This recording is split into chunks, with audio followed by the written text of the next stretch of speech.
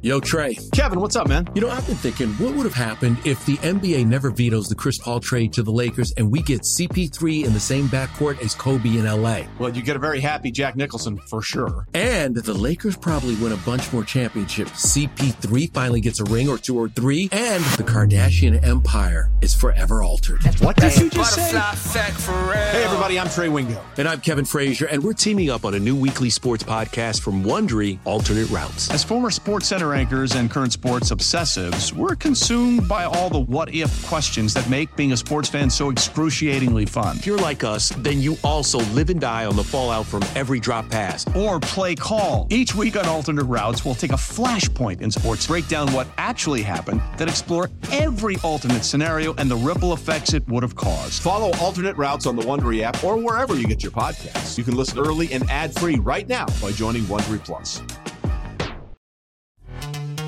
This episode is brought to you by Pepsi Wild Cherry. Pepsi Wild Cherry is bursting with delicious cherry flavor and a sweet, crisp taste that gives you more to go wild for.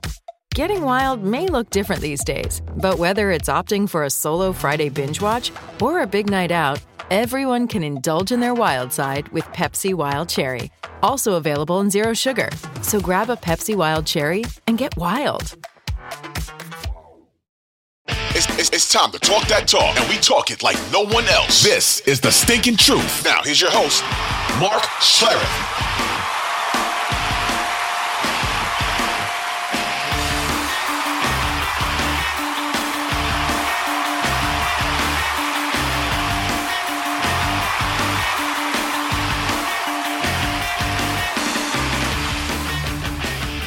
Hey, welcome into the Stink Truth Podcast, the leftovers edition of the Stink Truth Podcast. For Mike, I am Mark, and I was in Detroit this weekend for Chicago versus the Lions, Bears-Lions, and I tell you what an incredible game. Just an unbelievable game between two NFC North rivals. Yeah, it was a fun game. I got a chance to watch some of it, and you got a Lions team now, Mark, that's 8-2, that is doing things that hasn't happened since JFK was president. Mm-hmm. Remarkable. Right. And the fact that they were down 26-14, at one point ESPN Analytics had Chicago a 98% favorite to win the game with about 4+ minutes left in the game. So the fact that Detroit came back to win, is that all that matters? Is that what grabs your attention? Or the fact that they struggled with Chicago so much at home? Yeah. What's the bigger takeaway? No, for me, the bigger takeaway is to have 4:15 left.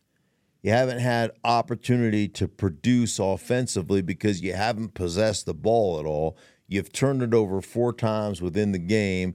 You're down, time of possession-wise, the end of the game was 40 minutes and change to 19 minutes and change. And yet you had the resilient nature to be able to overcome all those things that had happened to you and put a couple of drives together was, to me, absolutely amazing. And the one thing, that Dan Campbell had said, I was asking Dan about, facing Justin Fields. And I go, what do you think? First off, what do you think they're going to do? Because, all the talk is they've got to make a decision in Chicago. Is it going to be Fields? Are they going to draft a quarterback? Looks like they'll get the number 1 overall pick because they've got Carolina's pick. They've got a number, a second rounder as well. I mean, they are chock full of draft picks and potential. And so I said, are you going to see if he can play a more traditional style of quarterback? Like, what do you think you're going to get? And he goes, Justin Fields is a weapon, and they're going to use him in that fashion. That's their, he goes, if I was a coach, I don't care what you're going to do next year. I'm trying to win a football game if I was their coach, and that's exactly how I would use him. And, of course, then I talked to Matt Eberflus, the coach of the Chicago Bears. He goes, no, he's 100% go, and he is going to be it's going to be all out quarterback design runs, quarterback rollout, quarterback this. I mean, it's all dependent upon Justin Fields. And Dan Campbell said, hey, man, in our meeting, he goes, the thing that keeps me up at night is that dude running around. That keeps me up at night because he is incredible. And I thought Chicago came out in that game plan and executed to perfection with their zone read stuff, where they're flagging that ball into the belly of the running back. They're either handing it off or Justin Fields is keeping it around the edge. Like they executed their game plans. They changed the launch points, got Justin Fields outside the pocket. They did so many things that were so hard for Detroit to defend. And even at one point, Detroit starts playing to make Justin Fields hand the ball off. So that those defensive ends are not crashing or pinching on that exchange point. They're just standing out there going, hand it to him. Like, we'll give up the 4-yard run so we don't give up the 20-yard explosion, right? And even then, Justin Fields still pulled the ball sometime and made the defensive ends miss. They just couldn't tackle him. So I really looked at it more like what was brilliant to me is to sit down with 4:15 left and 3 timeouts and say we need 2 touchdown drives because it's a 2-score game. And to be able to put that together, Mike, and come away with those 2 touchdown drives, down 26-14 at the time, and to put those 2 drives together was incredible. And what really resonated with me is you had an offensive coordinator that understood the situation, understood the time on the clock, and was patient in setting up an explosive. And what I mean by that is they ran the ball. In the first drive, they ran the ball. They threw the underneath stuff. They made, and they kept getting, 12-yard chunks, 16-yard chunks, 10-yard chunks, and they made the Chicago Bears play them. And then they get Jameson Williams over the top for a big-time touchdown. Then they come back. They get they stop Chicago. They get the ball back, and even in that drive, they had their time. They still ran the ball. They still, they were doing things that, I think a normal offense coordinator, the majority of offense coordinators, would have just absolutely shit-canned any of the game plan, any of the run game, basically saying, "Oh, we don't have time. We got to throw it every down. We got to," and that's what impressed me the most. And I think one of the things that was really interesting is understand that Jared Goff, most of what they do as an offense, trying to get kind of quote unquote premium plays, is run at the line of scrimmage where Jared Goff is in control based on the defensive look that they get. And I'm not saying that it's like the whole playbook to him, but there's 4 or 5 things that he can check to on any given play, and he does a phenomenal job with that stuff. And Goff shook off what had been plaguing him earlier, and that's, you look for these signs that right. Detroit's legit, that Goff is legit, and the way that he was able to bounce back shows you something. I made a point on it. 2 of the picks were just unfortunate circumstance. One, they're running a man-to-man cover. They're getting a blitz, right? And you're replacing the blitzer with the ball. So they're bringing a linebacker, off the edge, and they're running basically a slant-flat combination. So the back comes out of the backfield and running the flat, and the tight end's running the slant. And the safety, Brisker, is running to cover the back. And as he's running to cover the back, he runs into the tight end who's running the slant, and the cornerback is behind him, kind of in trail. And so Goff is just thrown to an open window, right? He's thrown to that window, expecting that tight end to come into that window and catch the ball. He gets, picked off, and the DB is like, "Oh, thank you, I'll take that ball," right? And so that was one pick. The other pick was a tip ball, and then one was just a really exceptional play by T.J. Edwards, who's really cheating his drop. You think you're going to drop to a certain depth and a certain outside kind of level, and as Jared Goff got off the front side, got to the backside, man, he just followed him across the ball. And so I thought that was more of a defensive play. But yeah, to be able to overcome, to be able to have 4 turnovers, no time of possession, to have as a quarterback, you turn that ball over and still have the wherewithal to shake that off and be like, "Hey, no big deal. I'm going to go out here and make plays." I think that's pretty big time by Jared Goff. Hey, it's Kaylee Cuoco for Priceline. Ready to go to your happy place for a happy price? Well, why didn't you say so? Just download the Priceline app right now and save up to 60% on hotels. So whether it's Cousin Kevin's Kazoo Concert in Kansas City, go Kevin, or Becky's Bachelorette Bash in Bermuda, you never have to miss a trip ever again. So download the Priceline app today. Your savings are waiting. Go to your happy place for a happy price. Go to your happy price, Priceline. So we call this the leftovers, stuff that maybe didn't get out during the course of the broadcast. Anything from your conversations with Detroit personnel, players, coaches, all the stuff you got on that board there that Lions fans would find interesting? Yeah, I think in regards to Chicago, I think one of the things that was interesting, you got to ask the question to Justin Fields, you hear all the noise, right? And what do you think? And Justin he was great. He was like, yeah, I hear it. I understand it. Ain't nothing I can do about it. And ultimately, you're going to go out there and I'm paraphrasing, you're going to go out there and try to have a tough decision. And if they decide to move on, then there's nothing I can do about what they do in the front office. All I have to do is go out there and play hard and give my team a chance to win and play for my guys. And I appreciate that about kind of where he is in his career right now. And, it's interesting. And I don't know, just pure speculation on my part. I love what he did in that game. I really do. He was a damn competitor, ripped his fingernail open, and it was bleeding all over the place, and like a damn competitor and an unbelievable athlete. And he made one deep ball to DJ Moore that was a great throw, and all that stuff, Mike, all that stuff being said, that style of offense, I don't believe is sustainable. I just don't believe you're going to sustain that long term, right? And again, I'm just speculating here because I haven't had any conversations with anybody within that organization. Mm-hmm. But if you were sold on him being your quarterback, I'll ask you this. If you were sold on him being your quarterback going into the future, would you continue to play him that way at 3-7, now 3-8?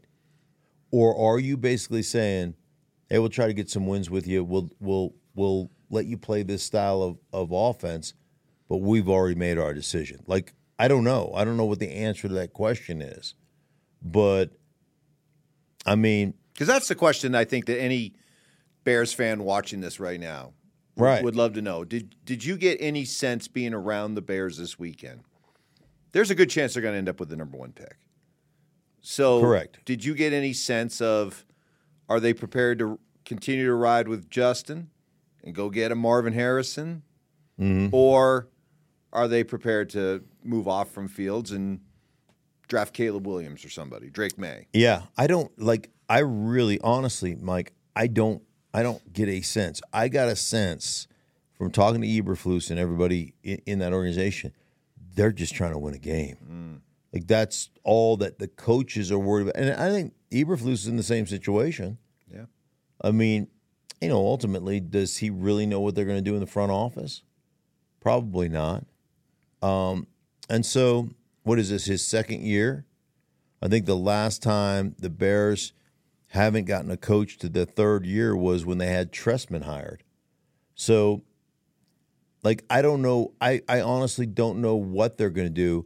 I think Justin Fields, in the role that he played against Detroit, man, that is so incredibly tough to defend. And he is exceptional in that role. But again, NFL football, can you survive long term? The other part that you have to understand is you don't have another quarterback that can do that. Like in the college game, when you have that style of offense, you recruited 3 other quarterbacks that are all 5-star recruits. So one guy goes down, you bring in another guy. You decide Jalen Hurts not your guy, you bring in Tua. There's a difference. You don't have a dude that can do what he does, right? You just don't. And so I don't know, man. I just so I'm perplexed. All right, so boil it down. Okay. Justin Fields is playing quarterback what kind of way now, and what does he have to show he can do to be the answer? What's the disconnect?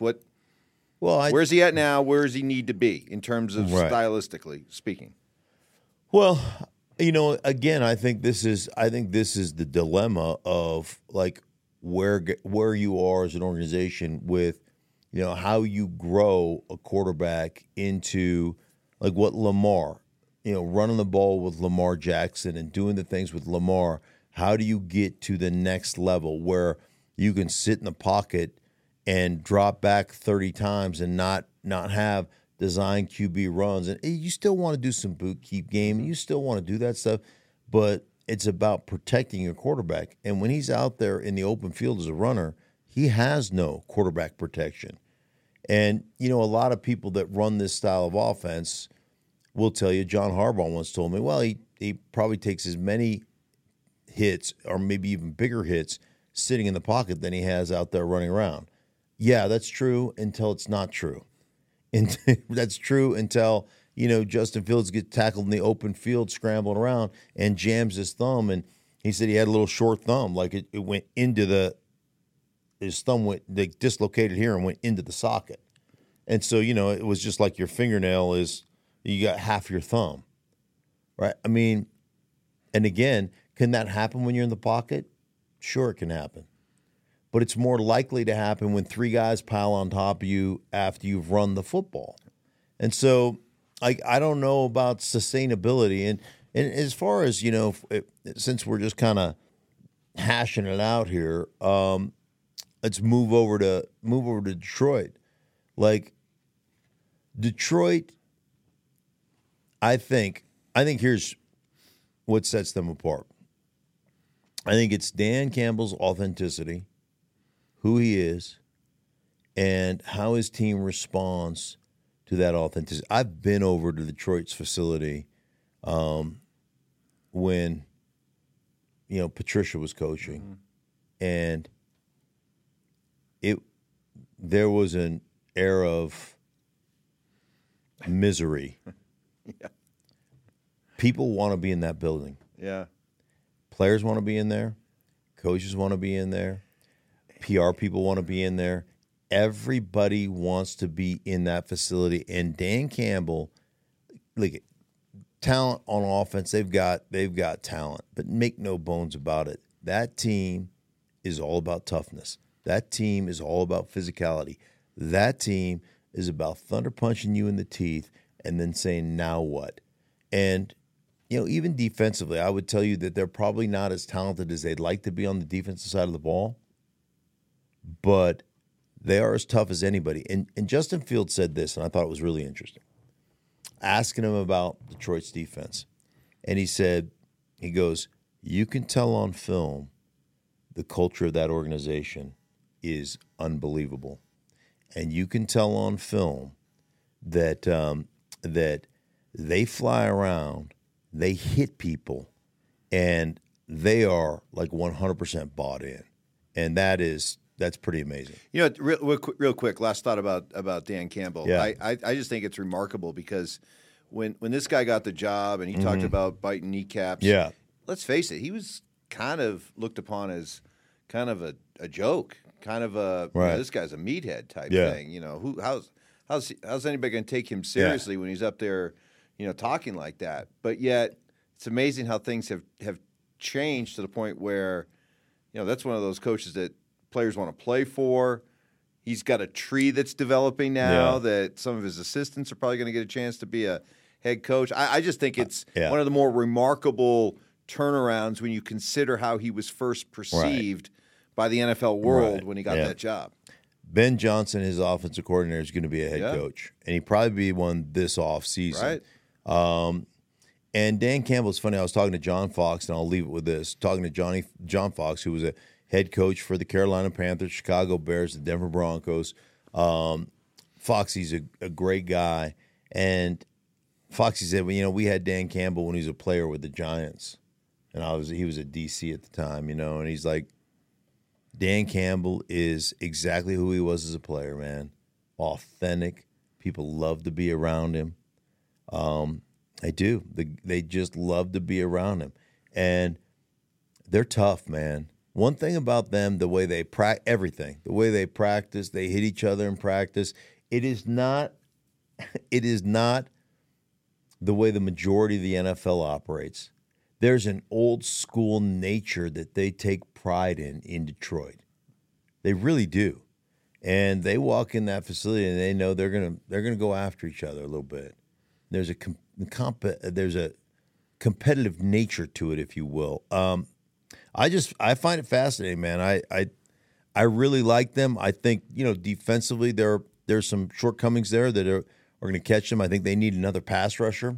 They went out and got Bruce Irving just a week ago or so on the practice squad. He's 36, but there's some issues there that they've got to overcome. But boy, I love their competitiveness. And I love what Chicago did in this game, man. It's going to be a great rematch, Week 14. Great rematch. Should be fun. Yep. All right, buddy. Hey, for everybody involved in the Stink Truth Podcast, the Leftovers, we appreciate you guys. All the markets there in Chicago and Detroit, thank you so much for downloading us, checking us out. Make sure you shoot us a note, like the video, subscribe, please. For everybody involved, for Mike, I'm Mark. We'll talk to you guys next week.